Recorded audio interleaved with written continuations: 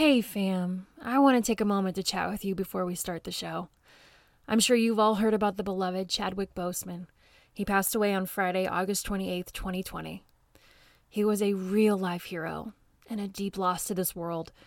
I send my deepest condolences to his family and close friends who are hurting right now, but also to his fans and to those who look up to him. I don't know about you, but when I heard the news, I lost my breath. I'm sending my love to each one of you who are coping with the passing of this true hero. To King T'Challa, may he rest in peace. Thank you for listening and enjoy the show. Boys and girls, your attention, please.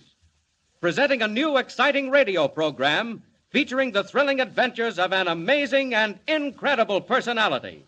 Faster than an airplane, more powerful than a locomotive, impervious to bullets. Up in the sky, look! It's a bird! It's a plane! It's Superman!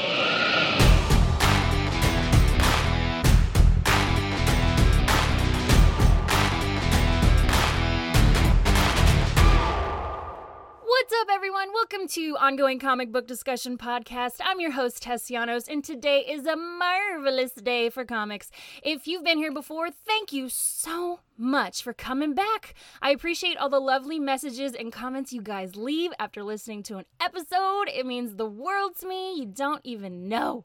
If you are new to OCD, welcome. I am so happy to have you here. Here at OCD, we dive into the wild world of comic books every single week.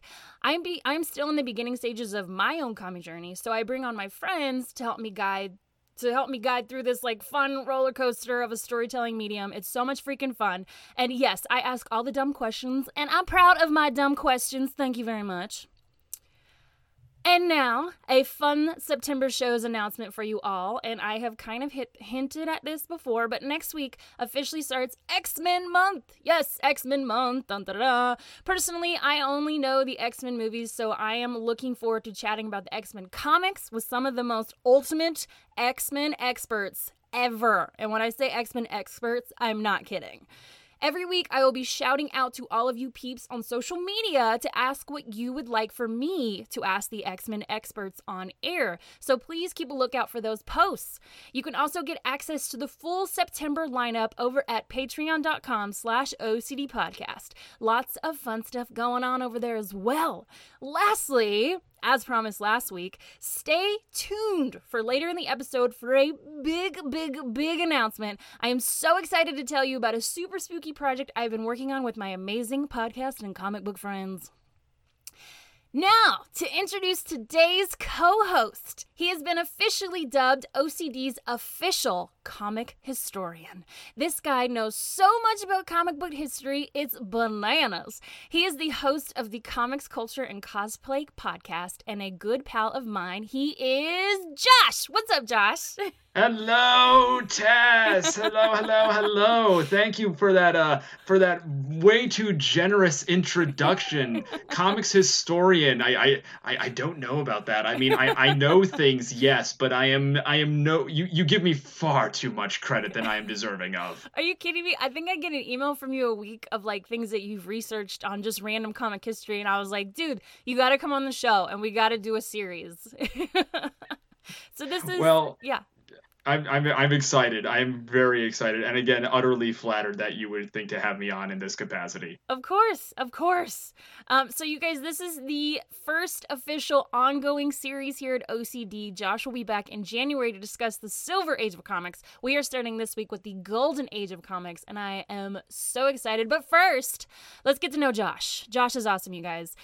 So Josh, how did you get into comics? Because certainly it takes over your whole life in the best way. Oh, yeah, it does. It so does. And for me personally, it started when I was a kid growing up here in the Chicagoland area. Ironically enough, getting my start reading the Sunday Funnies because the Tribune is always well known for having a good Sunday Funny section, and I'm dating myself a little bit here, but I remember back when the Sunday Funnies was above the fold Charles Schultz's Peanuts, because I was alive for those few remaining years before Mr. Schultz left us for that great big Backyard in the Sky with Snoopy and Woodstock and the rest of the gang. Yeah. And then right below the fold was Dick Tracy, everybody's favorite hard-cracking, knuckle-dusting police detective in the yellow fedora and snazzy yellow trench coat. So that was my intro to comics, and then I would go to my library and I would read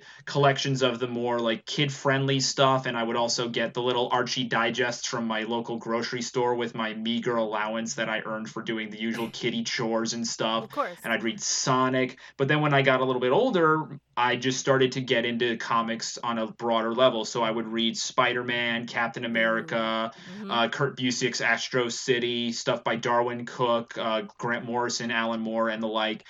And I fell in love. And it has been a passionate love affair for my entire life. And as much as I have done so many other amazing things with my life, you talked about the Triple C podcast. That is something I'm immensely proud of. Shout out to Zach, Mari, and Kevin. I love you guys. But comics will always remain chief among those loves, because even though I cannot draw for beans, yeah, I love the artwork. Everything about it is so amazing. And that is why I love that we're starting off our discussion with the Golden Age, because that is where comics art, as we know it, from brilliant people that are currently in the industry like Amanda Connor, or the formerly with us Darwin Cook, or Andy Kubert, or any number of names, Babs Tarr, whomever, all of that began all those decades ago during the Golden Age of comics. Amazing. I love history so much, especially like now just diving into comics. I like to know the history of the things that I'm like obsessed with. And so I am so excited to bring this to everyone, because I feel like even people that have been reading comics forever, they may not know how, those comics came to be. Maybe they have a rough idea, but like you're an encyclopedia when it comes to that. So I'm so honored you're here, truly. Encyclopedia. I don't know about that, but I do have a lot of knowledge up in the old brain pan there, so I'm very proud of it. I don't know if I could ever be Jeopardy smart with this stuff, but it's useful for bar trivia, even though I don't actually go to bars that much, but you get my point. I do. Totally do. Okay, so Josh and I hopped on the phone earlier this week, and I was like, hey man, how are we going to outline the show? And he just guided me through it, and I was like, oh, can you send me that list? He's like, oh, I just rattled that off the top of my head. And I was like, oh, you do know a lot, my friend. So I have just done research throughout this week and the weeks prior, because I'm trying to catch up here. It's a lot to know, a lot to love, and a lot of drama, which I think is awesome. It's interesting drama, and it's so interesting to dive into. So we are definitely going to do that. But we agreed to start out at the first one, 1938. Take it away, Josh. All right. So 1938, June 1938, Action Comics #1. First appearance of Superman. Kal-El, last son of Krypton, secretly Clark Kent, ace reporter for the Daily Planet. We all know his story. We've seen it in TV, cartoons, and movies, audiobooks, the Superman radio show that was popular during the 1940s. You get my point. But before we really get into that, we need to take a tiny step back in time to what comic books were before the superhero. Okay. So originally, comic books were just a repackaging of newspaper strips done by magazine publishers and pulp publishers who were realizing that they were kind of losing out on a certain degree of business to the people who were getting their regular subscriptions to the Sunday paper. So they just literally repackaged every popular comic strip that was around at that point in time. We're talking Dick Tracy in his early years, Blondie, Terry and the Pirates, oh my gosh, just so many. Flash Gordon, Tarzan, you name it. It was repackaged cheaply in these, cheap nickel and dime magazines that became the comic book. But then they also started to develop their own original content as well. You had two-fisted sea dogs like Popeye. You had Private Eyes and police detectives like Dick Tracy. You had, unfortunately, very stereotypical menaces from Asia like Fu Manchu and whatnot, but then you also had some original content there, but it was very basic. It was very just trying to steal from the pulps, the adventure magazines with characters like Doc Savage and the Shadow, or the spicy romance stuff from the 20s and 30s, or even going further back to John Carter of Mars and Tarzan. So anyway, the first costumed character that everyone talks about was a character known as the Clock, and he appeared in the mid-1930s. But then and he was secretly Brian Breen, a district attorney who, in order to further combat crime beyond the confines of the legal system, put on a snazzy suit and a full face mask as the Clock. So he was the first actual original costumed character in comics. Everyone gives all that credit to Superman because he is Superman. Right. But the first actual costume character was a guy known as the Clock. And then a more other well-known character was a character from DC, as it was originally known, National Periodical Publications, the Crimson Avenger, crusading newspaper publisher Lee Travis, who put on a red costume and a red domino mask and fought crime with a pair of 45s in his fists, very much like the Shadow. So that was the mid-1930s, late 30s. But then June of 1938, Action Comics 1, the iconic Superman cover of him hoisting a Studebaker or a Chevy or whatever it was above his head with, criminals just running, freaking the heck out because who is this guy in the circus tights that can literally lift a car up like it's a rock or a papier-mâché project? And that was the domino that really started it all, because after that, the floodgates were open and the golden age of comics officially began. Amazing. And you said that they were drawn to superheroes more because of the war, right? Like they just needed somebody to save them? In a way, yes. The golden age, again, it started out in 1938, but the industry really, really took off more so because of World War II. Okay. And that is because everybody got in on the war effort. Hollywood, radio, the music industry, and comics. Because everybody wanted to do their part to support the war, for all the boys that were overseas and for everybody that was at home. And comics were and still are a form of escapism to this day. But during the war, especially for kids who had fathers and uncles and brothers overseas in the Pacific and European theater, for them it was a way to forget about the knowledge that they could get that infamous envelope or telegram one day saying that your X name was killed in combat or is missing in action. And then that horrible uncertainty of not knowing whether or not your husband or your boyfriend or your fiance or your dad or whomever is going to be coming home from the war. Right. It was escapism for everyone. It was different. It was new. It was exciting. It was.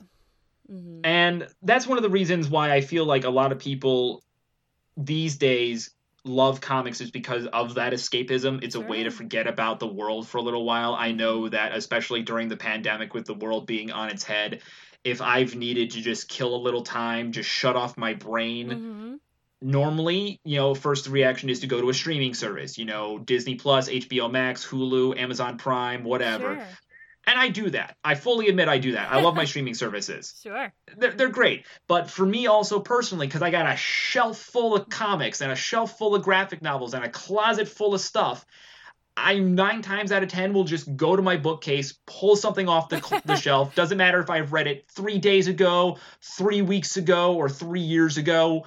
I'll read it because it is just as exciting for me as it was the first time I picked it up. That's awesome. See, I've read probably 2 comic books twice, and I'm able to blaze through them. Not like a movie, where a movie you watch for a second time, and sometimes you're like, oh yeah, this is the part, da-da-da. But comics, you see something different probably every time you read it. It depends what mood you're in. But yeah, that's why I love comics, man. Oh, absolutely. And yeah, that's for me. It's also the same with certain movies too, but that's a whole other discussion for another day. But with comics, it's because the story may remain the same and the artwork may remain the same, but you notice the little things. Sure. You notice the line work. You notice the poses of a character. You notice their facial expressions, the vividness of the color, the things that really make it sizzle and pop.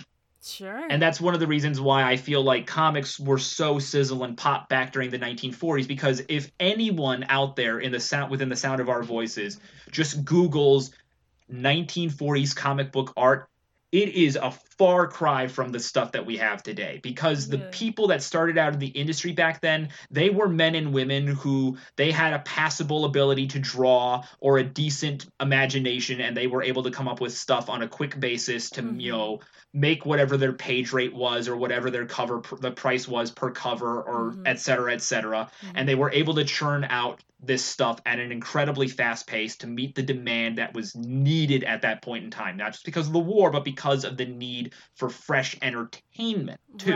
Right, because they didn't have all the streaming services we have now. No, you went to the movie houses, you paid your nickel, you paid your dime, you paid your quarter, you saw your movie, or if you were a kid on Saturday, you paid your whatever, you got your cartoons, you got your newsreel, and you got your next installment of your weekly, movie serial adventure, whether it was Superman, Batman, Captain Marvel, Dick Tracy, or some jungle adventure, or Tarzan, or Flash Gordon, or whatever. That was your entertainment for movies back then. TV didn't exist really until the 50s. Yeah, that's crazy. So I would love for you to tell the Siegel and Schuster story when it comes to Superman. Wow. So what happened there? Here's the first part of the drama. All right. Well, so the fathers of Superman were Jerry Siegel and Joe Shuster, two friends from Cleveland, Ohio, who loved the pulps. They loved sci-fi, and they created Superman originally, and shopped him around and stuff, but they also kept developing the character further and further into what he was roughly in that first issue of Action Comics, and that was very start out fast, hit the ground running. They wanted to introduce him as fast as possible. But this is where history takes a bit of a rough turn. They sold the rights to Superman in exchange for whatever the, at that point, monthly rate was per story and per book for each of them respectively as writer and artist. Okay. And I think they sold the rights for $100-something to DC at that point in time. They sold away the rights to a character that they had created 100% in exchange for the monthly pay or whatever it was for the project, and also to have their names in print. And that was great, but they got screwed royally, contractually. And the legal system exists and it works. We get that. But when it came to how they were treated back then, and I love DC, I love them with all my heart, but they really did poorly by Siegel and Schuster back then. Because while DC was making millions off of the Superman radio show and the Max Fleischer Superman cartoons that were popular at the time, and the rubber statues and the coin banks and the Superman capes for kids and all this stuff, Siegel and Schuster were just making their monthly, book and page rate. That's crazy. And I watched that documentary you suggested that I watched called Comic Book Confidential. Yes. Yes. It was so awesome. You guys have got to check it out. If you have not, it is on Amazon Prime for free, actually. But I saw that Superman was a rejected upon rejected idea. It was basically deep in the trash bin, and somebody pulled it out and they were like, well, this could work. Yeah. That's yeah, and that is true. That Siegel and Schuster got numerous rejections until the bright boys over at National Publications decided, hey, we're going to take a chance on this guy, and the rest is literally history. 80-something years of Superman saving the world, saving not just our world, but saving the universe, saving the multiverse from numerous threats. Yeah. I mean, and he was an alien that looked like a human. Like, people were probably we're like, oh yeah, Superman, we get the idea, we got it, blah blah blah. He's not from here, da da da. But people back then were probably like, oh, what? He is not from this earth? Like, what? So that had to be a huge thing for them. Imagine the idea of a superhuman for the first time. You know what I mean? It's not everywhere like it is today, and we're just kind of used to having characters with superhuman abilities, but just seeing that and being like, wow, oh yeah, what happened if you have super strength or you could fly? And speaking of him flying, I saw that he used to leap and not fly. Yeah, his powers have grown and evolved from what they were in 1938. It was originally that he was just faster than the fastest train. His skin was, nigh impervious to physical harm, and he could leap tall buildings in a single bound. So, imagine the tallest skyscraper at that point. Like you have the Empire State Building, one of the tallest buildings in the world at that point. He could leap that. Crazy. And now look at him. He can fly. He can see through walls. He has heat vision. He has Arctic breath. He can, to pull from the Chris Reeves Superman movie, he can, fly so fast around the earth. He can change the rotation and turn back time. Wow. Never really dug that one, but you get my point. Like, Superman as a character has grown in ways that are unbelievable. And it's crazy to think about how far he has come, as well as the comic book industry, from the early days of Detective Comics and Action Comics and the pulp novels and the repackagings of the newspaper strips, and even going far back to adventure novels like Philip Wiley's Gladiator with Hugo Danner, or Edgar Rice Burroughs with John Carter of Mars, or Tarzan. It's crazy to think about where we are today. But one thing that I know we discussed on the phone that is so essential for everyone to understand with the comic book industry at this point is that it was as bare bones as you're going to get. There was none of the established procedures and ways of doing things that we have today. In many ways, comic book companies were born out of the pulps, not only in terms of creativity, but also a business aspect too. Pulp publishers saw that tastes were changing, and many of them quickly reformatted their style to produce comic books, which were cheaper anyway, because all you had to worry about was just your production cost, and it was a lot, and also you didn't have to worry about as much of a rate. Instead of paying by the word, you paid by the page, which could have been, I don't know the number of projections, obviously nobody does, but would have been considerably cheaper depending on the company and depending on what you were willing to pay your artists and your writers per book. One thing I love about the Golden Age, though, is the explosion of creativity. Superman really did kick it off in so many ways. And so you had so many characters that were born of that whole situation. You had Superman, you had Batman, you had Wonder Woman, you had Captain America, you had the Submariner, you had the original Human Torch. You had Captain Midnight, who was originally a radio show character. You had the Comet, the Finn, the Snowman, the Sandman, Hydro Man, Captain Courageous, Captain Flag, the Catman and Kitten, Bullet Man and Bullet Girl, Hawkman and Hawk Girl, the Star Spangled Kid and Stripesy. Shout out for Stargirl there for everybody who was watching that show. Dr. Midnight, Mr. Terrific, Mr. Scarlet, Doll Man, the Atom, all of these characters. And that's just a few off the top of the list. Yeah, it was all superheroes at first. Just so many superheroes. And then they had Lex Luthor, Robin, Joker. The Joker, everybody, and characters. And that's another thing, too. So many of the characters that have stuck around today, especially big names like Lex Luthor and the Toy Man and the Prankster for Superman over there, and Mr. Mxyzptlk, that funny little dude from the Fifth Dimension. But then you got over at Batman, you have Robin, you have Alfred, you have Commissioner Gordon, you have Joker, Penguin, Catwoman, Riddler, Two-Face, Scarecrow, Tweedledee and Tweedledum, the Mad Hatter, Gotham City, the Batmobile, Wonder Woman. You got the Cheetah, you have Baroness Paula von Gunther, you have Steve Trevor, you have Etta Candy. You have so much that was literally born from just pure imagination and creativity during the 1930s, the late 30s and the 40s and the 50s. Oh my gosh. Josh, I have to say, I love your passion for this, my friend. It is so inspiring. Keep it coming, man. Are you out of breath? It takes a little bit out of you when you rattle it off, and I could rattle it off. I really, really could. But this is your show. I don't want to steal the flag from you and everything. So, are you kidding me? What are some things that you would like your listening audience to know about the Golden Age that we haven't already covered so far? We've covered a lot pretty quickly. Yes, we have. We have covered a lot pretty quickly, and I'm so grateful because there is still more to come, which is, I think we're encroaching upon one of my favorite parts, which is what happens after the war in comics. Ah, yes. All right. So, just a brief recap. Yep. 1938, action number 1, Superman.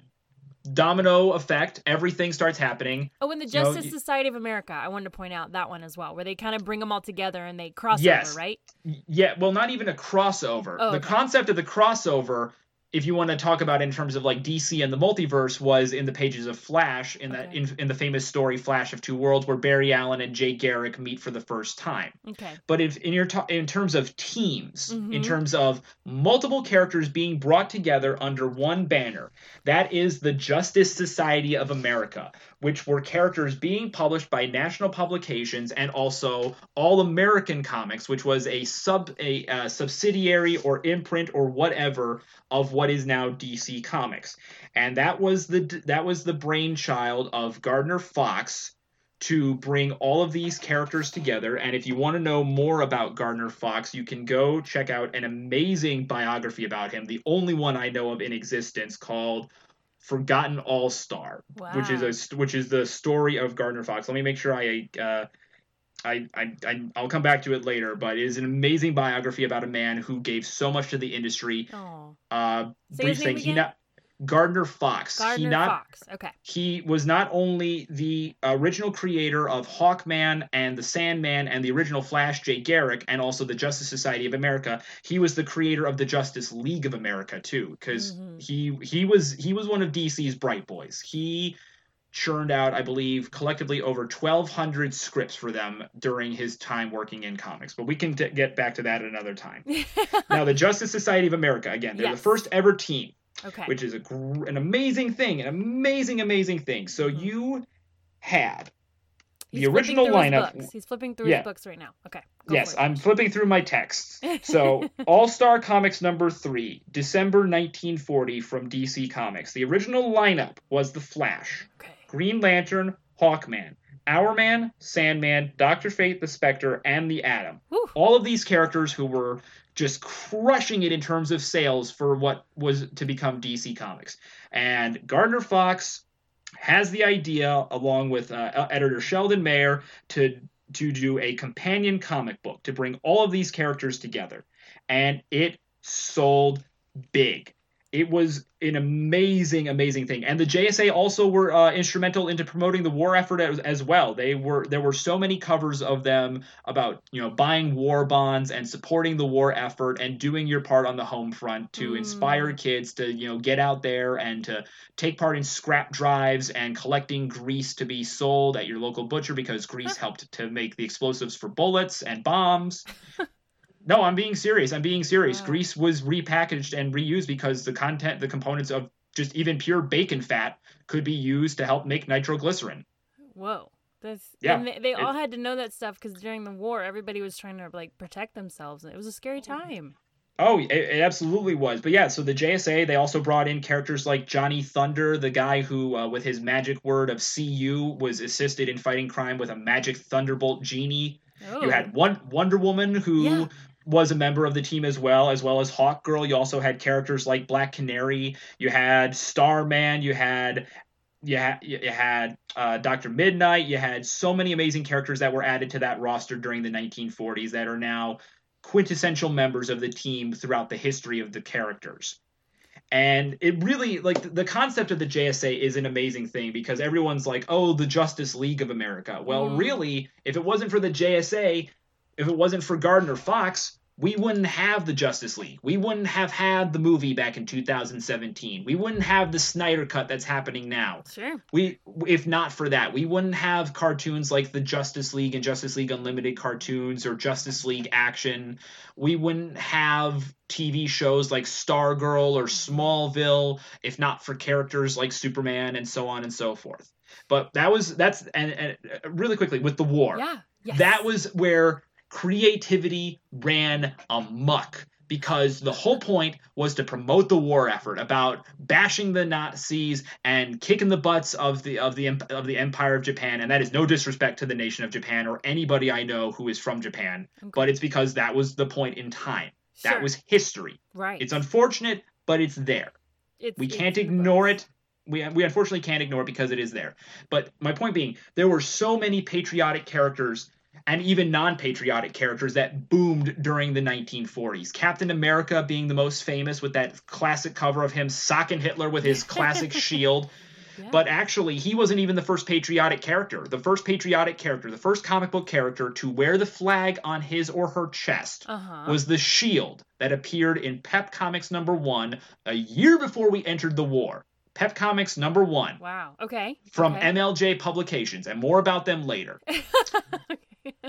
Because MLJ is one of those companies that evolved throughout this period and is now still around today as a company that we all know, putting out characters that are very familiar to us. And I want to get to that after this little bit of about the 40s with the war. Okay. So you had Captain America, you had characters like Black Terror, who also fought like, Axis themed characters. You had the Fighting Yank, Miss America. Just if they could think of a halfway clever name and put the flag on their costume and think of halfway decent Axis themed villains, it sold. Wow. It sold. It was literally a license to print money at that point. Dang, that's crazy. So And it was all to promote the war. It was all for the war. Yeah, and that's nuts that, like, I just can't get over it that, like, this started because of violence, but in a good way. It's like escapism, like we said. So, Right. Josh, I gotta ask, out of all of those characters that you just named, if you could pick a top 3, I won't say your favorite one, we'll say top 3, who would they Top be 3. and briefly why? All right. Well, You got this. You're born for this. Yes. Well, in terms of, I'm gonna use the JSA as one of them for top 3 because I love them. Oh, good. I love them so much. People who have been listening to the Triple C podcast know that we have been talking endlessly about the Stargirl show from DC because it is such a great show, because of my love for the Justice Society of America, because of what they represent. They are not just the first super team, they are a legacy team. Before the New 52 reboot, before the Rebirth reboot a couple years ago, Jeff Johns did some of the most amazing work in the world on the Justice Society of America because he, like me, loves that team so much that he did some amazing work with them, introducing second and third generation members of that team in the form of, say, for example, you had Stargirl, Courtney Whitmore, the second Star-Spangled Kid, and then also carrying on the lineage of the Starman legacy. You had the third Dr. Midnight, Dr. Pieter Cross, who was carrying on the legacy of the original Dr. Midnight, Charles McNider. But then you also had your senior members of the board, Jay Garrick, the first speedster ever, Alan Scott, the original Green Lantern, Ted Grant, Wildcat, the man with the quickest fists in the ring, and then also Carter Hall, Hawkman, the reincarnated Egyptian prince Khufu, with his lover Chayera coming back as Hawkgirl. Wow. That's why I love that, because it's all about family. It's not just about saving the world. They are a family in the most literal sense of the word. And if you want to get a sense of that, do actually go check out Stargirl, because they really showcase that perfectly on this program. Okay, so JSA is 1. Okay. What's JSA. Will Eisner's The Spirit. And when I say The Spirit, people will immediately think of the movie starring Gabriel Macht that came out in the 2000s with Samuel L. Jackson. And that's a fine movie, but it's not a great movie. I'm sorry. Because The Spirit, if you read The Spirit, Will Eisner was one of the most fundamentally brilliant creators of the comic book industry. Not just in the 1940s when he created The Spirit, but also comics in general. He was famous for doing original work like Contract with God, which was one of the first graphic novels where it was original content that came out in the 1970s. But The Spirit was not even created for comics. He was actually a newspaper character. He had his own little story section in weekly newspapers where you could read his adventures, and they were usually 7 or 8 pages long. But Eisner would tell a complete story in those 7 or 8 pages, start to finish, of The Spirit. Formerly private investigator Denny Colt, who, in stopping a mad scientist named Dr. Cobra from unleashing a suspended animation fluid on Central City in order to in order to hold it for ransom and then possibly the world, he was presumed dead. Oh. And because he was presumed dead, he was buried alive in his family mausoleum. But he woke up, came out, and because he was a dead man, he realized he could do more good outside of the law by donning the mask and blue suit and fedora and red tie of the Spirit. And he had no powers. The Spirit has no powers. He is quite literally just a dude with his fists and a brilliant mind and a keen sense of detection. Wow. You know who that reminds me of is Spawn. How he's dead and he decides to use... Well, I've only read the first volume, but he's dead and he can get through the world. Maybe I'm wrong. I'm totally wrong.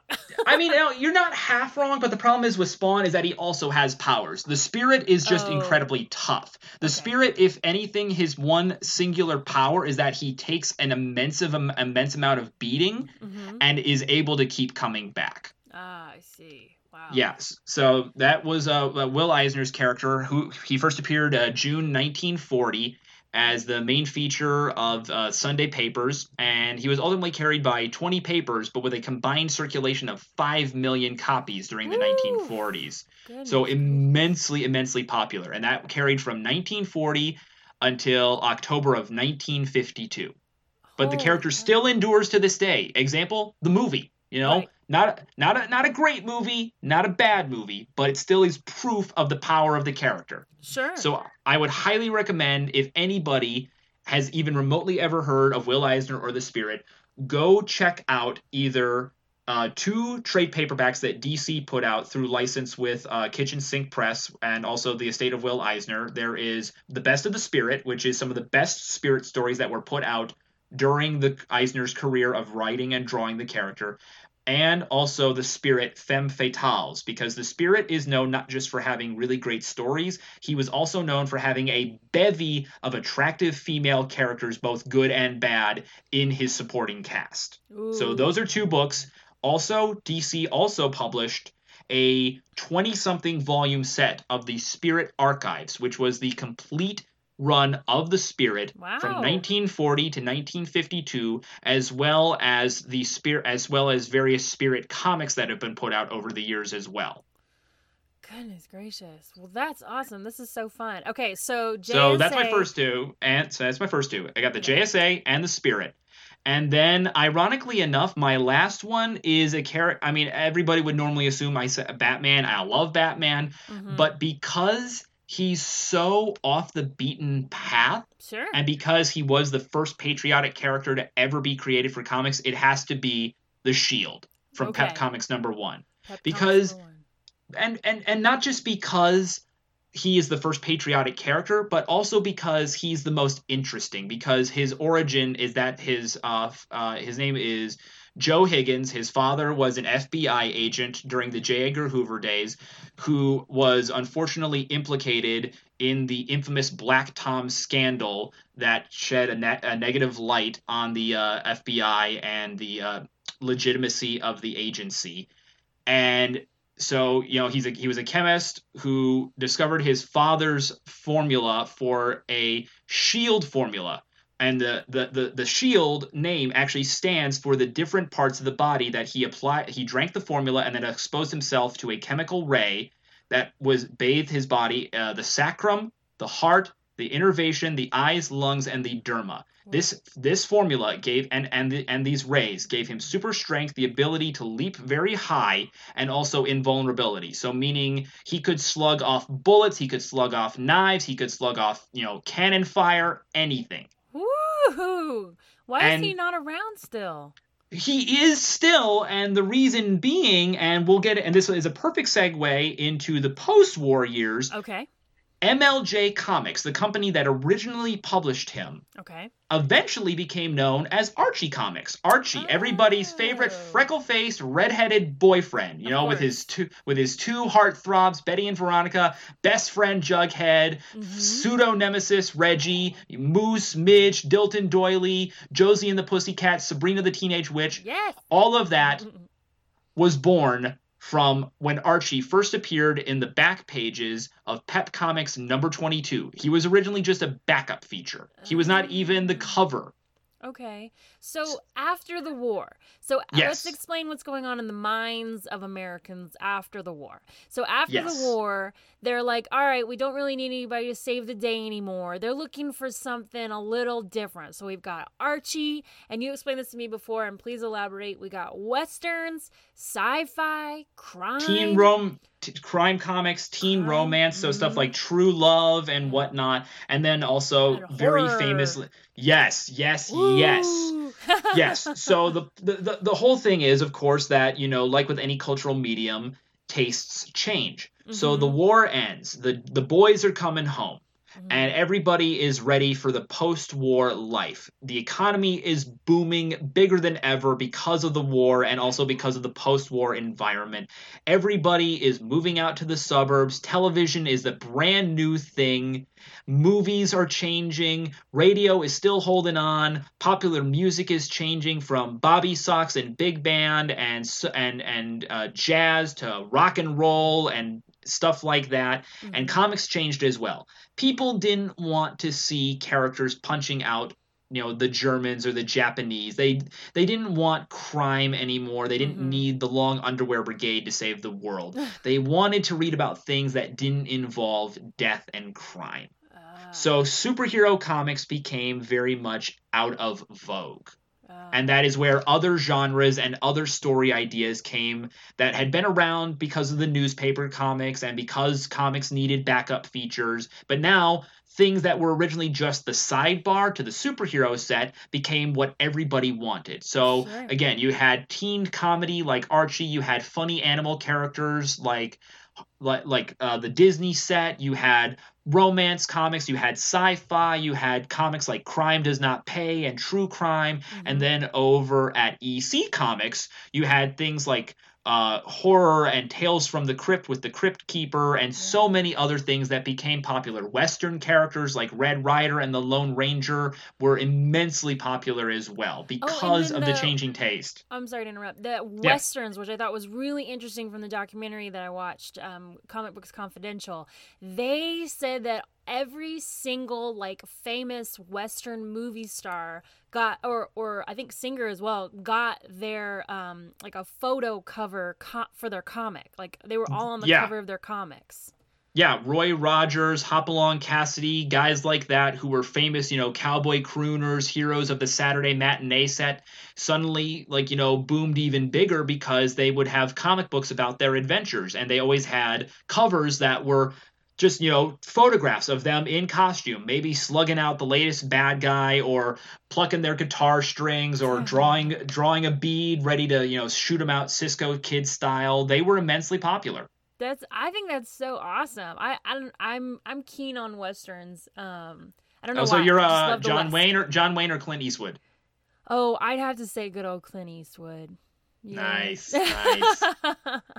Gotta respect the man with no name. Also, you gotta give some love to John Wayne too. He was America's cowboy for decades. Yes, he was. He's got the walk and the talk. He's what everybody impersonates now. So yes, much love to him. But my favorite part of this is the Tales from the Crypt part. Tales from the Crypt was a tongue-in-cheek horror series, and they started putting stuff out there where there was murder, there's women killing their husbands, people being decapitated, blood and stabbing and just unnecessary crime, but totally, just weird. And I love that they really did take a chance. And then that's when everybody was like, whoa, maybe these comics aren't for the kids. And then shit started going down. Yes. Things went sideways in a hurry. And that is all because of a man named Dr. Friedrich Wertham, who was a noted child psychologist. He published a book in 1954 called Seduction of the Innocent, which was a clinical analysis of popular literature and that comic books specifically were a serious cause of juvenile delinquency in the youth of America. So you got to remember, this is 1950s America. Right. Eisenhower is in the White House. The Cold War is hanging over everybody's heads. The Red Scare is constant. Mm-hmm. You know, the parents and teachers of America don't know what the heck is going on. You know, you got rock and roll, which is apparently corrupting the youth of America. TV is a brand new thing that can be seen as educational, but could also rot your brains. And they don't know what to make of the world. You know, they've gone through 2 wars at this point, World War II and the Korean War. So they are worried about their sons and daughters and grandchildren and what is going to happen to them.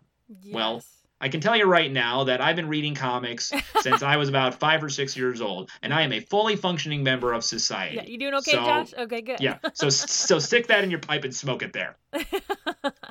Anyway. I thought it was funny though, and they were just like attacking them for no reason. They're like, Superman flies, so all the kids are gonna jump off buildings. The print is bad for the kids' eyes. Comic books are gonna make kids illiterate. Like, just all of these things that were like, wait, what? Do you have any proof of that, or are you just saying that because you're scared?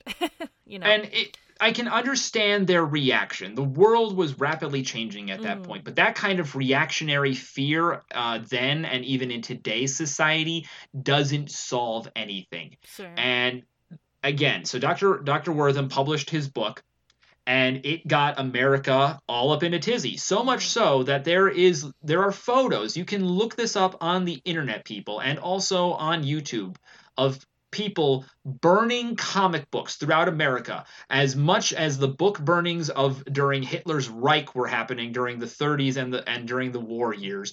Parents and teachers and even church groups were having kids gather together in the town squares to have huge heaping bonfires on which the youth of America, after being told by mommy and daddy and, Mr. Price over at school and the reverend at church that comic books are bad and that your soul will burn in hell because of it, they're just happily tossing these priceless pieces of Americana onto the fire because they're told that it's bad without any regard for, hey, wait, well, we know what we like. Shouldn't we have a say in what we like? Right. They're just kind of like, okay, I guess we'll go with what everybody's saying, because at that time people really wanted to control like how America was growing. I mean, just look at politics. Like, it was just very like, and what the quote acceptable human was at that time. It was awful. Like, it just, I would not want to go. People are like, I want to go back to the 50s. I'm like, I don't. Nope. Yeah, it's pretty crazy. But there was also something else in Comic Book Confidential which showed, and you guys can look it up. I found it. It's 25 minutes long on YouTube. It's called Confidential File Video. It was a show called Confidential File. It's kind of like the old school 2020 kind of thing, but way more intense and way more controlling, in my opinion anyway. And I'm not about controlling kids. I think kids should be their own free spirit self so they can grow to be awesome. So that's the only reason why I say that. It's my opinion. But so my favorite was they showed this clip in Comic Book Confidential of this confidential file video. Again, you can find it on YouTube, of these boys gathering in a forest with their comic books and they're reading, and there's this, this guy that kind of sounds like the narrator on the Twilight Zone voice, but a little creepier, if you could even be creepier. And he's like, check out these guys, check out these boys. When I was a kid, I used to do this, that, and the other, but these guys, they're sitting, being juvenile delinquents over here reading comics about murder and, decapitation or whatever. And then they show this close, artistically placed shot of this boy who pulls out his pocket knife, because boys used to carry pocket knives in their back pockets when they were kids, and he just starts stabbing a tree, and he looks possessed. And I just started laughing, and John Babe, my husband, he just started laughing. He's like, are you serious? Because of course this is totally set up by the producers. They're like, all right, we need you to stab a tree after reading that comic book. And then they cut to this kid who slowly has this giant rock, and they get really close to his face, and his eyes get big, and he slowly looks at his friend like he's about to pummel his friend. And then it keeps going where they find this boy on the street and they wrap him around a tree and they start torturing him with matches and rocks and poking and putting a bandana over his eyes. I was like, this is so dramatic. Did that happen to you, Josh, when you were a kid? No, that never happened to me. No? I never once had any desire to pull out my Swiss Army knife and go ham on my best buddies, or pick up a rock and bash somebody's brains in some Cro-Magnon Neanderthal. No, that never happened to me. I pay my taxes. I pay my bills. I'm a fully functioning member of society. So to anybody who thinks that comics are not conducive to people becoming productive members of society, go blow smoke out your butts. You heard it here, folks. Go blow smoke out your butts. Cool. All right. They will do that. All right. So then we move on to the 1954 Senate hearings. Do you want to elaborate on that? Alrighty. So, in reaction to Dr. Wortham's book, Senator Estes Kefauver convened a special subcommittee of the United States Senate that met in New York in April and June of 1954 to investigate whether or not that comic books were a leading cause of juvenile delinquency in the youth of America. And they, unlike Dr. Wortham, his book took a look at comics in general, but also focused on certain characters. Like he elaborated that Superman was essentially a fascist figure because he was like a personification of the Übermensch that Hitler talked about would be the perfect German hero. He alluded that apparently because Wonder Woman was always tying up people in her comics with her magic lasso, that there was a bondage element and a subtle lesbian undertone. And he also insinuated that there was possible pedophilia in Batman and Robin because Bruce Wayne and Dick Grayson are just two guys living in a big mansion with no women and a butler, and that's it. And that apparently Bruce Wayne was doing unspeakable acts to his young ward. No. Wow. No. Bruce Wayne was a father figure standing in for all the young boys who lost their fathers, if anything. Now, anyway, to get back to the subcommittee hearing. So they meet in April of June of 54. The subcommittee particularly focused on horror and crime comics. And the only person they called to the stand was William Gaines, publisher of EC Comics, and so the publisher of such titles as Vault of Horror, Haunt of Fear, Weird Fantasy, Weird Science, Crypt of Terror, or Tales from the Crypt. Famous comics that were well known for their elaborately gory stories involving crime, death, and all manner of spooky things that go bump in the night. Goodness gracious. And they showed a bit of that in the, I keep referring to the documentary, but it literally has everything. You guys go watch it. They showed a bit of the hearings, and they're just like reading stuff out loud, and you just see these official guys like at their desk, and they're reading these comic books, like looking at them closely, and I'm like, you guys are silly. Calm down. It is very ridiculous. And one of the most famous pieces from the hearing was when Mr. Gaines was up on the stand, and it specifically is tied to what was the April-May issue of Crime Suspense Stories, which showed a very, I don't say infamous in a bad way, but famous cover of a man from the waist down holding an axe and a woman's bloody severed head. So this is the excerpt from the exchange there. So you got Chief Counsel Herbert Beezer asking that you think a child cannot in any way, shape, or manner be hurt by anything that the child reads or sees. Mr. Gaines, I do not believe so. Beezer, there would be no limit actually to what you'd put in the magazines, only within the bounds of good taste. Here is your May issue. This seems to be a man with a bloody axe holding a woman's head up, which has been severed from her body. Do you think that's in good taste? Yes, sir, I do, for the cover of a horror comic. A cover in bad taste would be defined as her head holding a little higher so that the blood could be seen dripping and moving further from the body. And then Senator Kefauver chimes in, you've got blood coming out of her mouth. Only a little. Only a little, it's fine. A little blood out of the mouth never hurt anyone. Jeez Louise. So then after this, they were like, yeah, no, I think we got to create this Comics Code Authority. Yes. Which basically, go ahead, take it away, Josh. All right, so the Comics Code Authority, for anybody who has ever read reprints of any comics put out from the late 50s until about the 1980s or even into the 90s, I think they were still using the stamp of approval and everything. The Comics Code Authority was created as a governing body by the Comics Magazine Association of America as the alternative to the government, the federal government policing comics. This body was made up of the few publishers that were still around as a self-regulatory group as to the content of comic books in the United States. It was a voluntary thing. There was no law requiring publishers to use it. But if you did, more often than not, if you did not have the approved by Comics Code Authority stamp on your book, it would not be published. Oof. It would not be sold, and it would just you would find yourself out of business. Now, the rules at the time, the criteria is very specific. Mm-hmm. I'm not going to read through the whole thing, but some of the criteria, which are very sensible criteria, I would like to point out, not only for comic books then, but even for if you were trying to, publish content for small children today. Okay. Crime shall never be presented in such a way as to create sympathy for the criminal, to promote distrust of the forces of law and justice, or to inspire others with a desire to imitate criminals. If crime is depicted, it shall be as a sordid and unpleasant activity. Policemen, judges, government officials, and respected institutions shall never be presented in such a way as to create disrespect for established authority. Obviously, in our current situation, with the way that the police forces are today, that is an entirely different ball of wax. But in 1954, that is an entirely practical and sensible way of thinking. Mm-hmm. Yes, absolutely. It really limits a lot of them. So like they were saying how their stories just became super boring.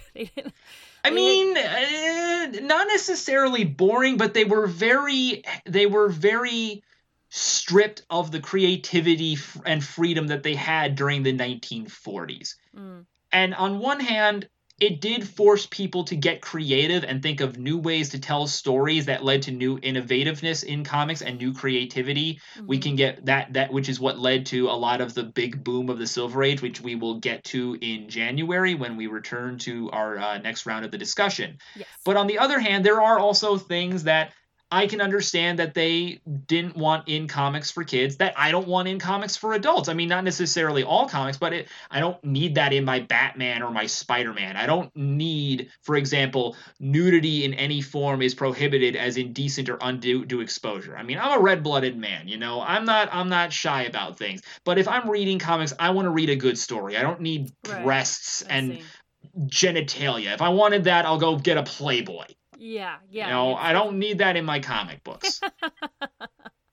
Nobody wants to see that. No, I totally get you. And when it comes to, it's funny because John Babe, my husband and I, we were at a comic store the other day. We were trying to find comics for our nieces.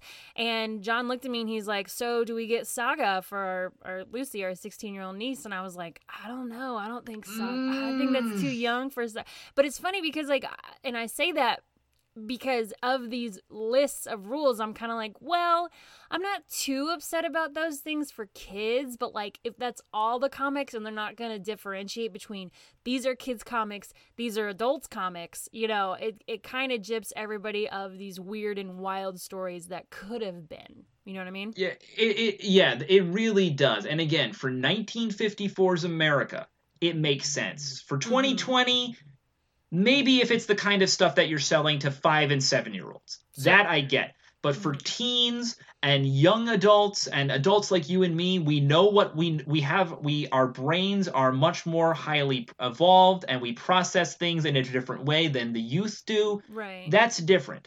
I will say, however, I agree with you that depending on the person, I would not necessarily have a 16-year-old read Saga. Now, granted, when I was 16 years old, I was reading Watchmen, I was reading V for Vendetta, I was reading some very intense stuff. But that's just how I'm wired. I can process things differently than other people, the same way you process things differently than from me or your husband or Corey or anybody else. Everybody consumes media and approaches it in a different way. What is good for the goose may not necessarily be good for the gander, to use the phrase. Right. We're all on our own journey, and yeah, I hear that. So the Comics Code Authority, that was actually the beginning of the Silver Age, is that right? Not necessarily the beginning of the Silver Age, but the Comics Code Authority forced companies to restructure and rethink things, and it kind of helped lead to what would be the birth of the Silver Age. It was not the instigator of the Silver Age, but it was a catalytic element. Okay, got you. This is so incredibly interesting. Oh my gosh, we covered so much this last hour. Is there anything at all that we left out? Look through your notes. I know you made a bunch of notes. And you know what? This age is intense and it's the beginning, so we may have left some things out. So also, Josh, after you let me know whatever you left out, I also would like to know any reading material that you would suggest that our listeners check out. Yes. Well, one thing that a lot of people would probably, who listen to your show, be wondering is, what about women in comics? Mm-hmm. You know, we have so many fabulous women who work in the industry today. Yes. Kelly Sue DeConnick, Yes. Heather Antos, who is an amazing editor over at Valiant, Babs Tarr, who I love her artwork so much. I got to meet her at C2E2 for the first time ever. Aw. Babs, you will never hear this, but you are fracking awesome, and it was such a delight to meet you. Amanda Connor, who I absolutely love. She's a dear friend of mine. Her and her husband Jimmy Palmiotti, they've been doing Harley Quinn for so many Aw. years. Her artwork is gorgeous. I love it. I love it. I love it.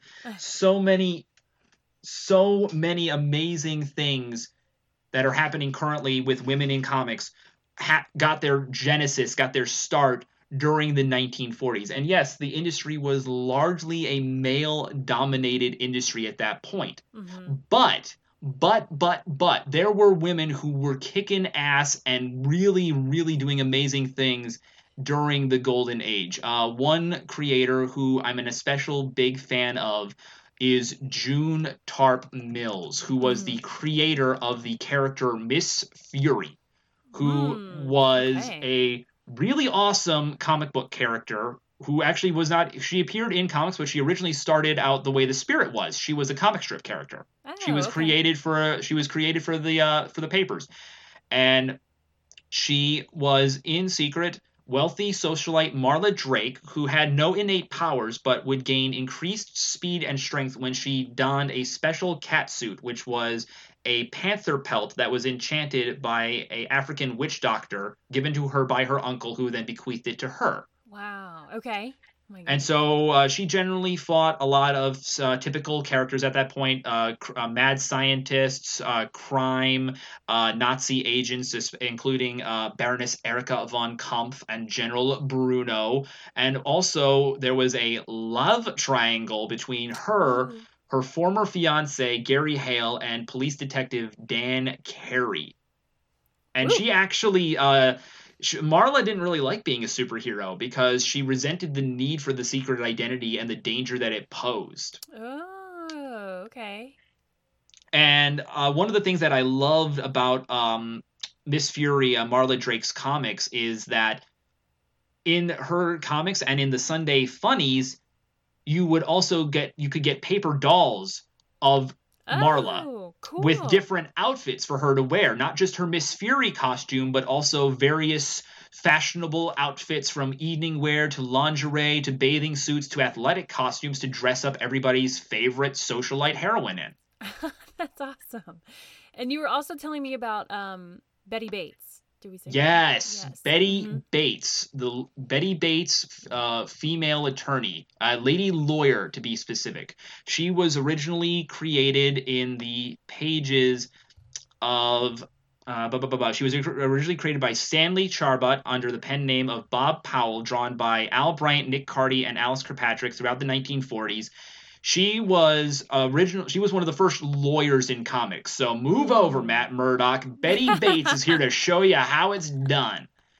And awesome. she was always written and drawn as never needing a man to solve her problems. She wasn't just another in the long line of assistants, secretaries, or girlfriends. She was the leading feature, not unlike Wonder Woman or Miss Fury or Miss America or any of the other big name female characters at that point in time. She was also one of the longest non-powered characters. She appeared for over 10 years, from 1940 to 1950. Mm-hmm. Oh my God, that's awesome. And especially at a time where it was like comic books ruled the world. They didn't, apparently, not all of them, but she ran the longest. That's incredible. And it's a girl. I've never heard of her. I'm looking at these panels that you sent me, and she's like punching this guy, and she's like, "I'll teach you to lie to a reputable attorney." And it's just like she knocks the gun out of his hand and knocks him unconscious. I was like, yes, girl, get it. Wearing a yellow like sundress. Like, yes. Yeah. She fought crime and defended the law while looking utterly fashionable as well. Hey man, it can be done. And then right?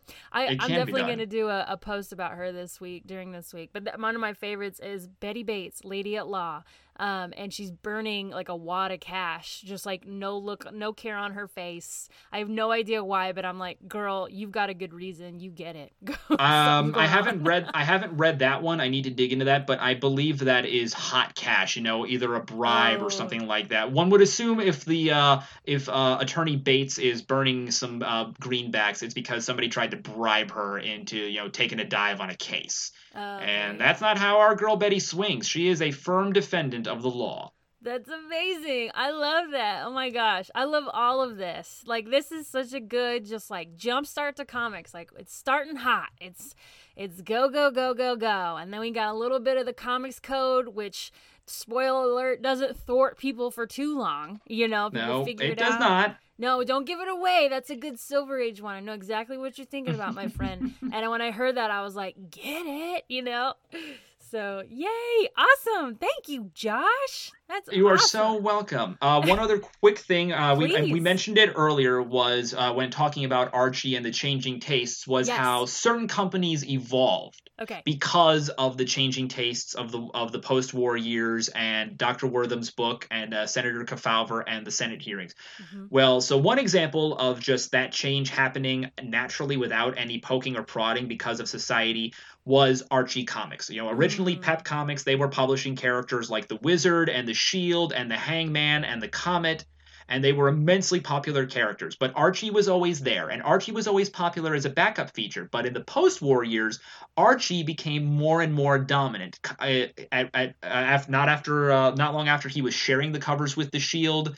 And then eventually he took over the covers entirely. And the Shield G-Man Club, where you could mail away for an official Shield G-Man badge, became the Archie Club, the first official Archie Club. And if you wanted to, you could send your Shield G-Man badge back to Archie Comics, as it was now being called, for an official Archie Club button. Oh, that's awesome. Those are probably huge collector's items now. I have yet to see one myself that did not cost at least a very decent amount of cash and made my heart hurt and my bank account want to bleed. One day, friend. One day. One day. But another company that also they were forced to because of the change was EC. The publishers of some of the greatest, goriest comics of the Golden Age. They became Mad. They became Mad Magazine. Oh yeah, that's so awesome. one of the greatest magazines that for years has poked fun at society and lampooned culture was born out of fear, superstition, and the forcing changing hand of fate. And that is an amazing thing. That is so amazing. I love Mad Magazine still. Alfred E. Newman is the man. I tell you what. So that's a little bit about like companies that, they changed whether naturally or by force. Mm-hmm. So I also want to briefly touch on the impact of the comic book in other media. Okay. So famously, one of the most well-known pieces of spin-off media for superheroes is the Superman radio show that ran throughout the 1940s. One of the most famous arcs of the Superman radio show was Superman versus the Clan of the Fiery Cross, which was the famous series of adventures in which Superman took down a pseudo pastiche of the Ku Klux Klan, which also reignited the knowledge of the Klan in America and got people to realize, hey, there are horrible, horrible people out there who are still doing these things. Wow. And it was an amazing show that introduced so much core stuff for Superman's character, including the names of his Kryptonian parents, Jor-El and Lara. The comics and the radio show helped to broaden the relationship between Clark and Lois. So much was born from that radio show. You had the Superman Adventure serial with Kirk Allen that was immensely popular. You also had Captain Marvel, now known as Shazam, which was an amazing movie, by the way. Yes. He was the very first superhero to get his own movie serial. He beat Superman to the punch in that regard. Superman may have gotten the first ever radio show, but Shazam, Captain Marvel, Billy Batson, first appearing in Whiz Comics #2, created by C.C. Beck and Bill Parker, was the first guy to ever get a Saturday matinee serial. That was actually a very faithful adaptation of the origin of the character. Okay, my goodness. Whew. Yeah. Yeah, so awesome. You also had the Batman movie serial, which is awful. Like, it's bad. No. I watched it once just to see what it was. The costumes are terrible. Hollywood had no idea how to handle Batman. Mm-hmm. It was bad. If you watch it once, walk away, never go near it again. You want something that'll make you laugh and won't make your imagination hurt and your teeth itch? Go watch Adam West. Go watch Burt Ward. Go watch Ben Affleck or George Clooney or Val Kilmer or, the Batman animated series. Go watch something good. Stay away from the schlock fest piece of garbage that is the 40s Batman serials. They were just trying to pump it out. Just get it out there, right? They didn't know how to handle the characters. Superman and Captain Marvel were easier for them. Because you could work with that. Batman was at that point, even then, a little more complex because he also had, at that point, a very impressive rogues gallery than just typical mad scientists and criminals. He used to kill people during that time, right? Very, very early. In the very early stories by Bob Kane, Bill Finger, and Jerry Robinson, Batman did carry a gun. Okay. And the only time and one of the few instances where I can actively remember him using firearms in the pursuit of justice was when he battled Professor Hugo Strange. We all remember Hugo Strange from the Arkham video games and the Batman cartoons, the man who figures out that Bruce Wayne is Batman and tries to, take him down psychologically and whatnot. Mm-hmm. So Professor Strange kidnapped a bunch of unfortunates from a sanatorium, men who, by today's standards would be in care facilities but because of their mental disorders, but they were locked up in the funny farm, rubber padded walls and rubber jackets and everything and electroshock therapy. And he subjects these poor unfortunates to a chemical process that mutates them into Mr. Hyde-esque giant brutes known as the Monster Men. What? And so Batman, in his autogyro, which was also a very early form of the personal airplane, and which was also, in this case, the earliest Batplane, is flying around with a machine gun, having to mow these guys down because they're just mindless brutes. They are not even the poor unfortunates they were before they were taken from the sanatorium. Because they can't be stopped. He tries to take them on his own, and he gets his butt kicked. Yeah. So he has to use brute force. And it's unfortunate that he has to, but that's one of those situations where in the early days, if you're confronted with that kind of unstoppable force, you're going to have to use an extreme measure. Right. And unfortunately, and I do not condone the active taking of life, but in that instance, for the sake of the story, it's a necessary component. Because they aren't even human anymore. They're beasts. They're giant, literal Mr. Hyde creatures. Right, mutated, not of their own accord. Yeah, they were forcibly subjected to those chemical processes by Professor Strange. And I think it's funny that they tried to make a show off of that, because I think that they thought comic was like, Saturday morning cartoons, but you've actually got this not a villain. Batman is not a villain. Just this dark superhero, and it's kind of hard because it talks about some really serious people and just a really serious situation, of course Batman's story especially. So yeah, of course that was difficult to translate, because until they figured out that Batman needed to go like dark, it wasn't good before then. No, it really wasn't. And just to touch a little bit more on that, the reason why I have always enjoyed Batman in terms of comics in general is because in the right hands of the right writer and artist teams, and this is a character who's been around for 80-something years here, folks. So you've got, as much as you've got great stories, you've got bad stuff too. Not bad necessarily in terms of art or story. It's just that one or the other didn't go well. And that happens. But Batman has always been one of my favorites in terms of all comics because he is so incredibly complex. Everyone looks at him and says, oh, he's just motivated by a desire for vengeance. No, he is motivated by a desire to use his wealth and status to make the world a better place. Not in terms of his vision, but in terms of so that no child will ever have to feel or see the same fear he felt when his parents were gunned down in Crime Alley when he was 8 years old. Yeah. Poor guy. We love Batman. we love Brucey. We love Bruce Wayne. Good old Bruce Lee. Just to also briefly touch back on the media aspect, I talked about Yes. Archie.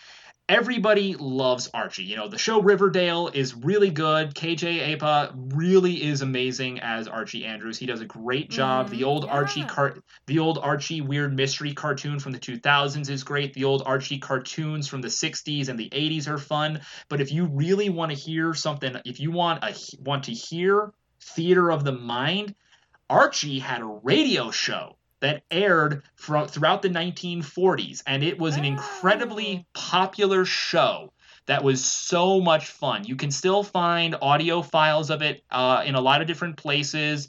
I know at one point you could get CD collections from Archie Comics. I don't know if you still can, but if you do have the opportunity to find them, please, please, please get your hands on them, because it's pure classic Archie. You know, he gets into goofy situations with Jughead and Betty and Veronica. Trying to fix the roof or paint the living room, going Christmas shopping, figuring out who he's going to take to the spring fling or whatever, or the sock hop.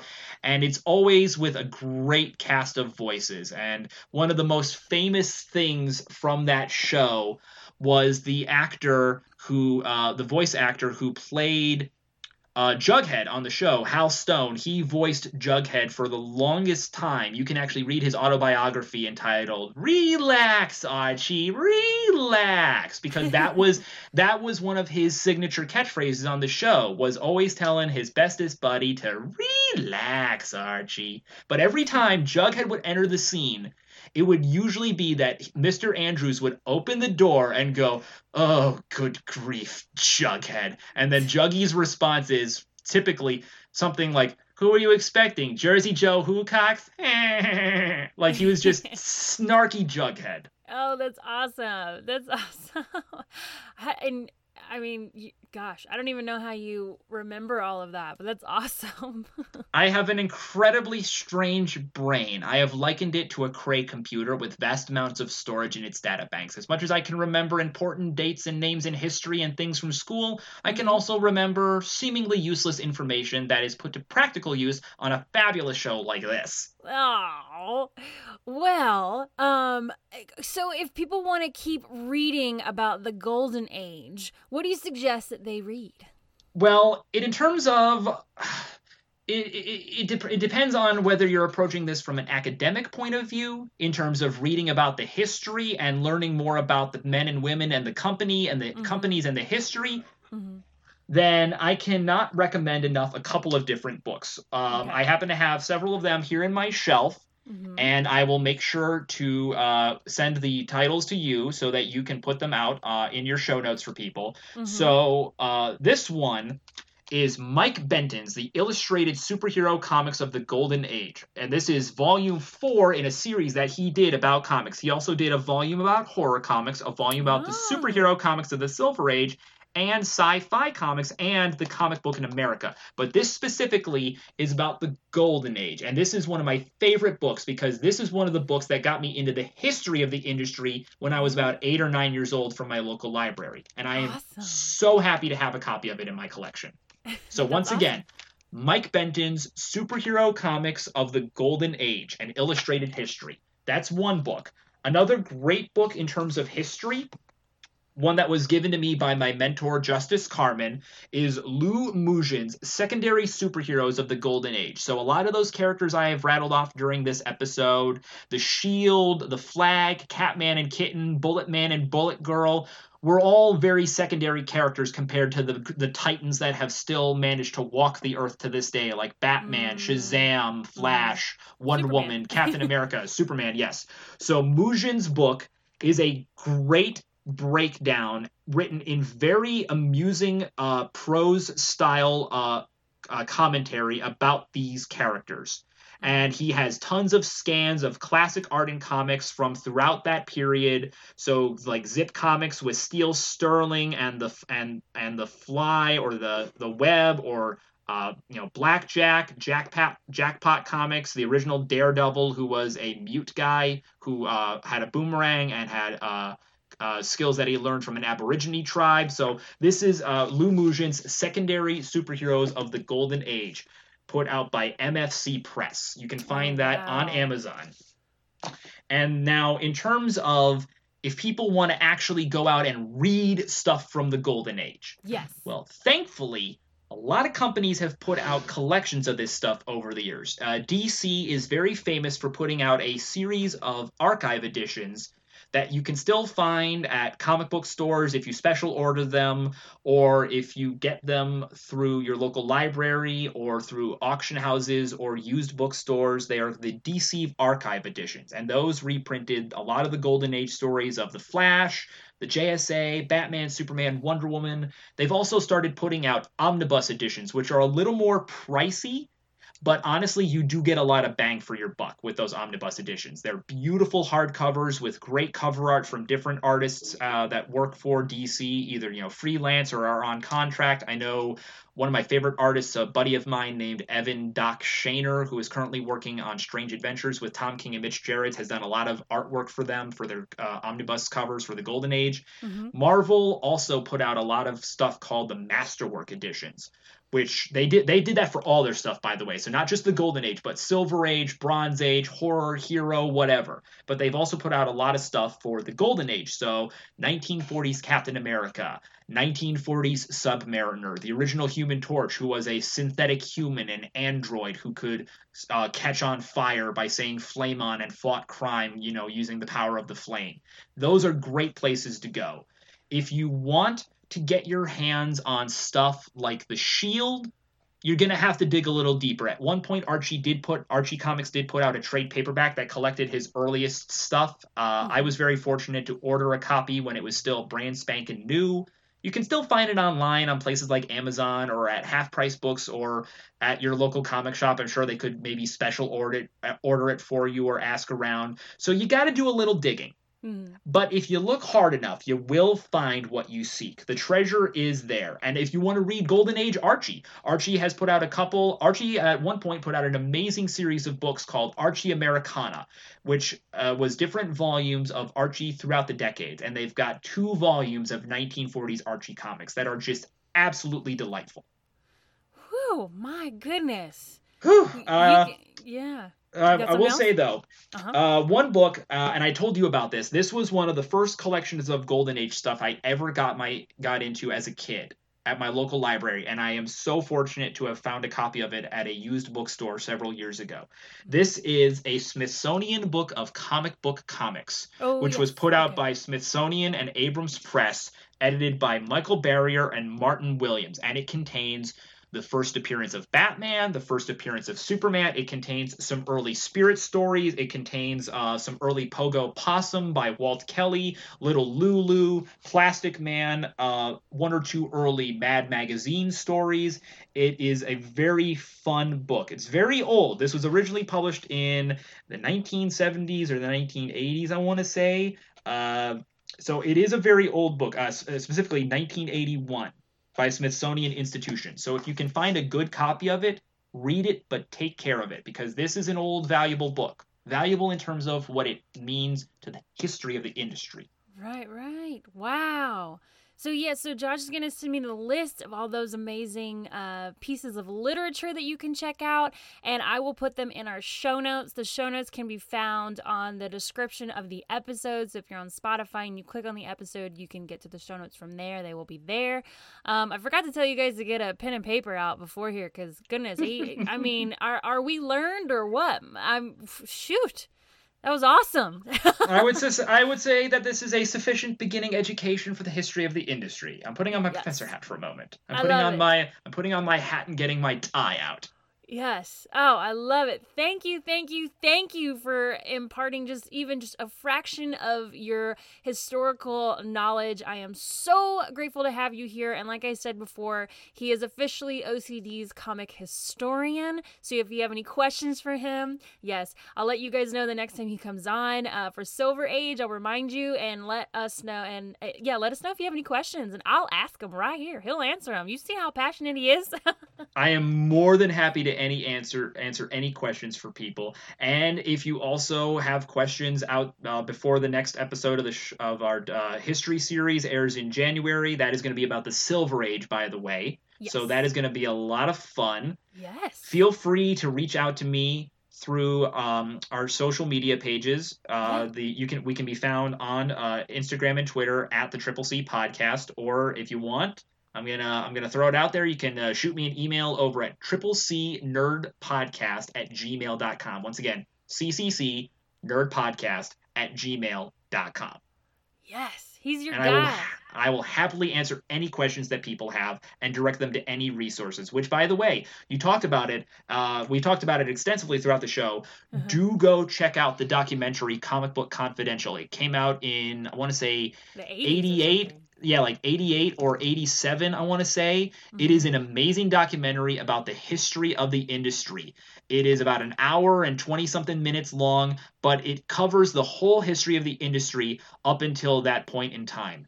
And it has interviews with Jack Kirby and Will Eisner and Mr. William Gaines, former publisher of EC, then became publisher of Mad. Just so many men and women who get to impart a little bit of the wisdom of the comics industry, and all with beautiful, colorful graphics, and it's a lot of fun. You can check it out on Amazon Prime. It's the 20th anniversary edition, so it's a lot of fun. If you are ever able to find a physical copy of it, I suggest you get your hands on that thing. Make sure that it will actually play on your Blu-ray or DVD player, because you don't want to get a bootleg that'll screw you up. Right. Mm-hmm.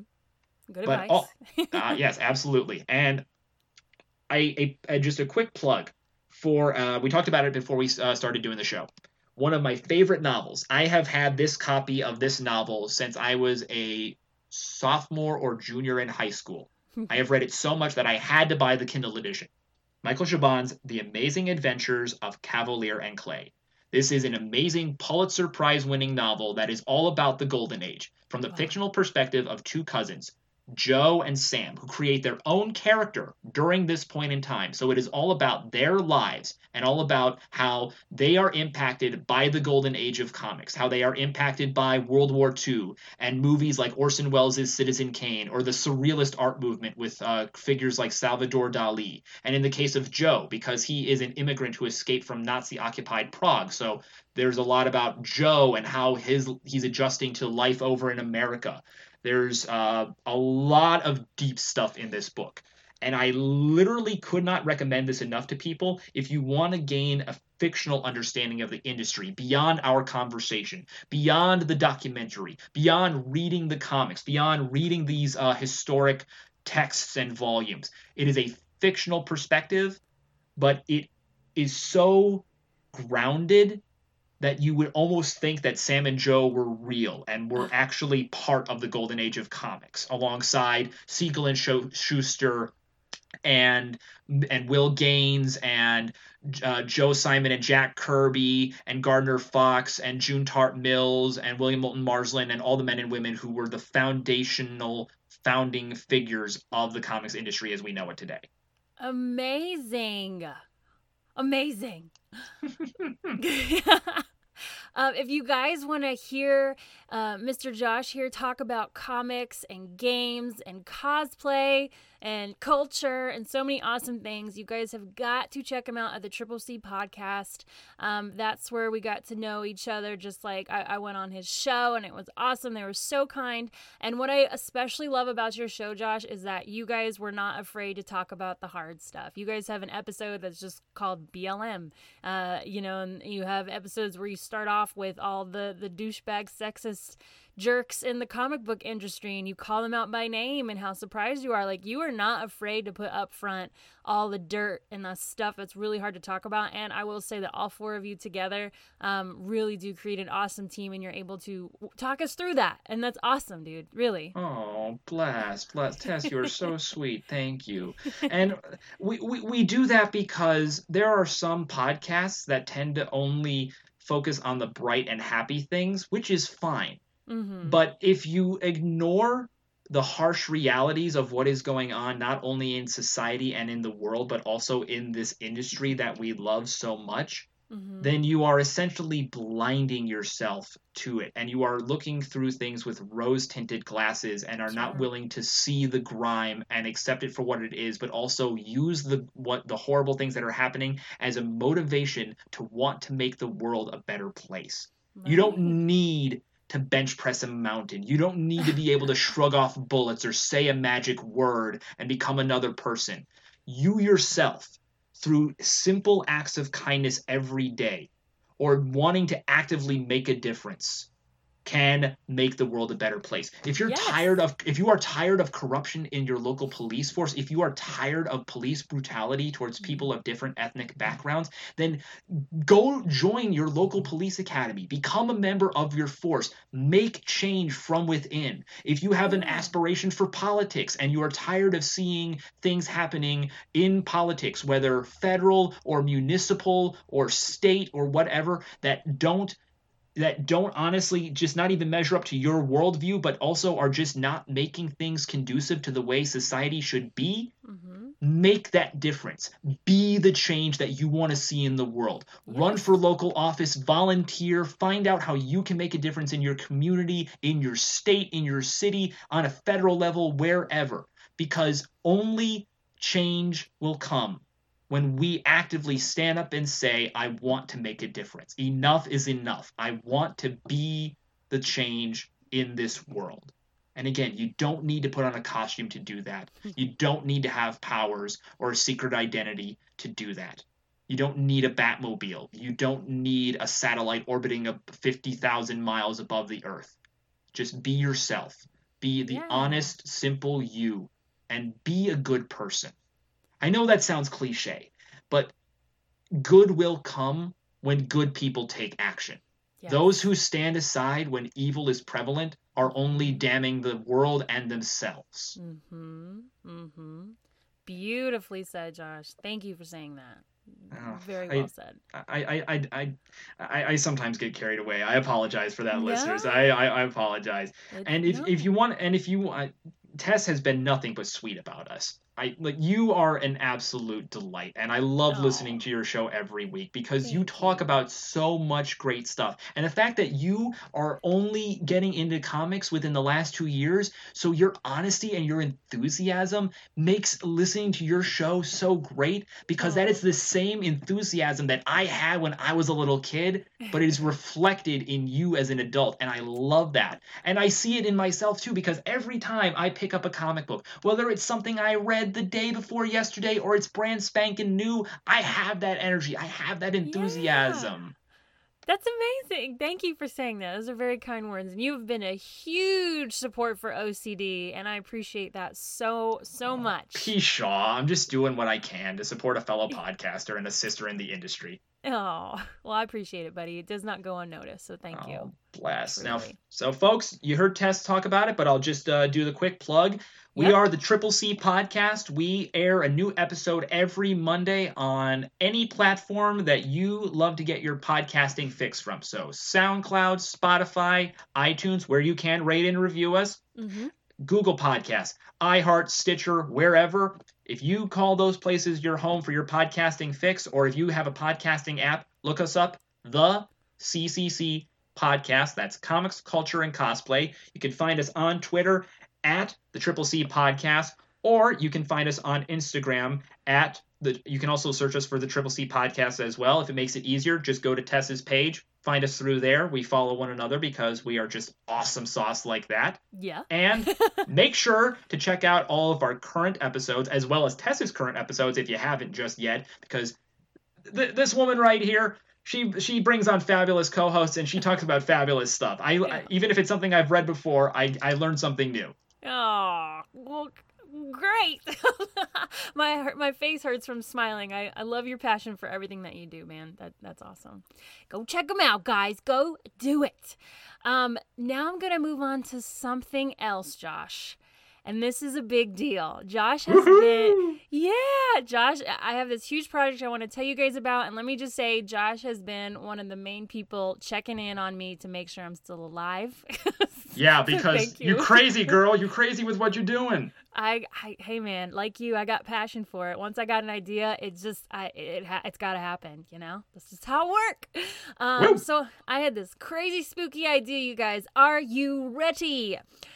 Ladies and ghouls, zombies of all ages, welcome to the part of the episode where I make a big announcement about something that has easily become one of my most favorite projects that I've ever worked on. Are you ready? You ready, Josh? You ready for this? I'm ready. Here he is. He's ready.